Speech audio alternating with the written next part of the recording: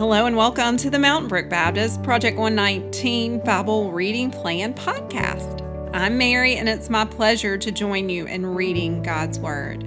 Today is Thursday, March 9th. I'm reading from the New International Version and we're moving from the Old Testament to the New Testament. Today we're in Matthew chapter 5, which is the beginning of the Sermon on the Mount. Now, how we're making this connect about God's covenant law is that in the Sermon on the Mount, Jesus talks to us about blessings. Remember, God laid out his blessings and his curses, and here in Matthew 5, Jesus is laying out the blessings and who is blessed. And then also in this passage, it talks about Jesus being the one who fulfills the law of God. So the promised one to come who fully does everything that God calls his people to do. He obeys fully. And so this is quite a lengthy passage, but I'm prone to read it all because our Bible study is reading through this on Mondays, and Jen Wilkin talks about the fact that repetitive reading is something that really helps you to internalize the scripture. So because we're doing this on Sunday mornings as a sermon series, I believe that as we read today, and I pray that God will just make his word full to us and that he will reveal himself to us through it. Matthew chapter 5. Now when Jesus saw the crowds, he went up on the mountainside and sat down. His disciples came to him, and he began to teach them. He said, "Blessed are the poor in spirit, for theirs is the kingdom of heaven. Blessed are those who mourn, for they will be comforted. Blessed are the meek, for they will inherit the earth. Blessed are those who hunger and thirst for righteousness, for they will be filled. Blessed are the merciful, for they will be shown mercy. Blessed are the pure in heart, for they will see God. Blessed are the peacemakers, for they will be called children of God. Blessed are those who are persecuted because of righteousness, for theirs is the kingdom of heaven. Blessed are you when people insult you, persecute you, and falsely say all kinds of evil about you because of me. Rejoice and be glad, because great is your reward in heaven. For in the same way they persecuted the prophets who were before you. You are the salt of the earth, but if the salt loses its saltiness, how can it be made salty again? It is no longer good for anything except to be thrown out and trampled underfoot. You are the light of the world.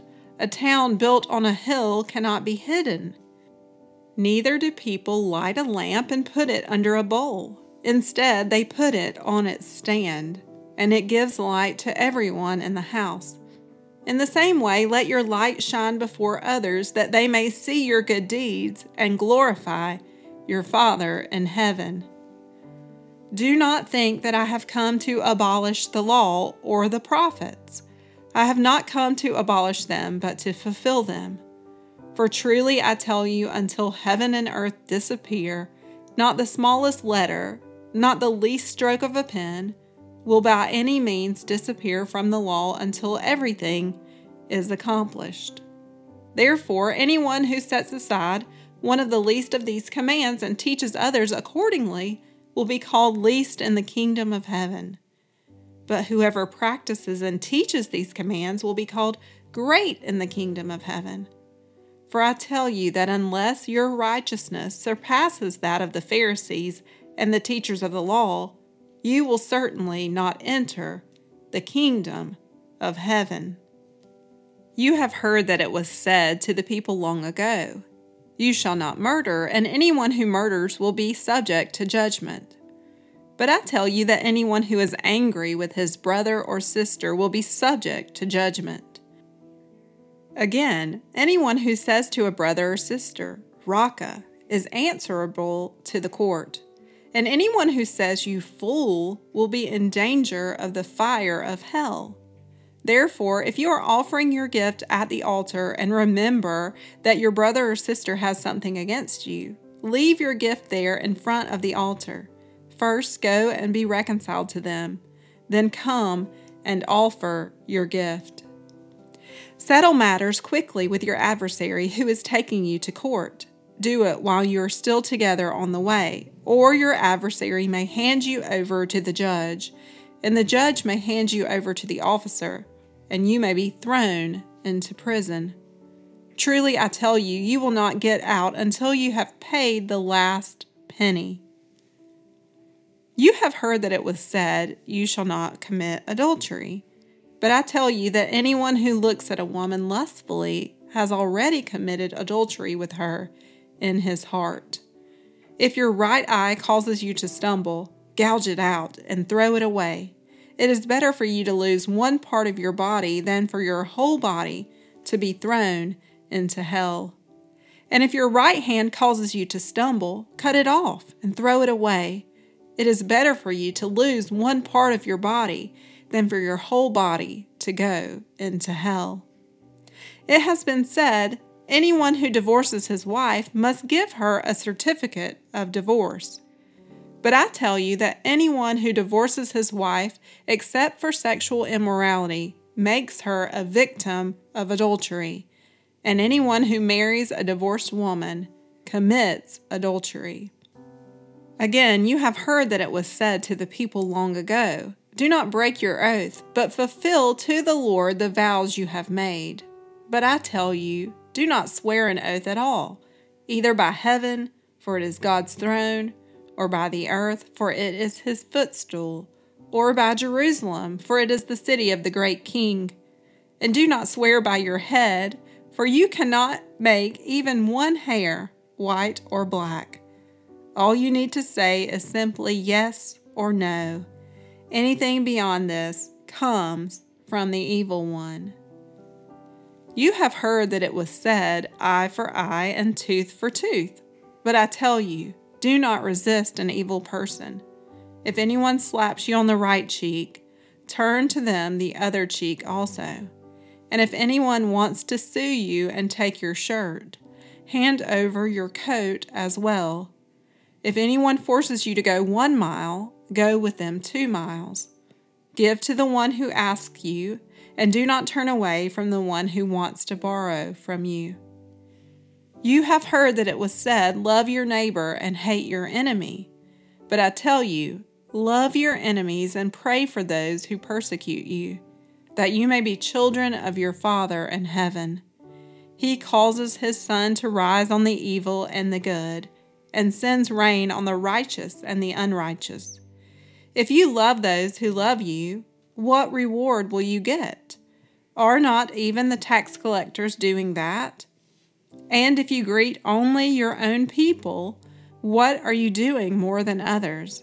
Do not even pagans do that? Be perfect, therefore, as your heavenly Father is perfect. Thank you so much for listening along as we read God's Word together. It says here that Jesus fulfilled the law. If you look that up, that word fulfill in Webster's dictionary, it says to make full or to measure up or to satisfy. And so in which ways did Christ, Jesus our Lord, fulfill the law? Well, the law was meant to reveal our sin, to establish decency in society, and to provide a rule of life, according to Jen Wilkin. So how did Jesus fulfill that? Well, Jesus fully obeyed. So any sin that was there, he fully obeyed the law. Then to establish decency in society, he upheld women and the widows, the orphans, and then it provides a rule of life. He lovingly forgave those who came in repentance. So those are a couple of ways that he fulfills the law. There's lots more we could talk about there. And Jen Wilkin's Bible study on Sermon on the Mount is a great resource, and Wayne's sermons on Sunday as well.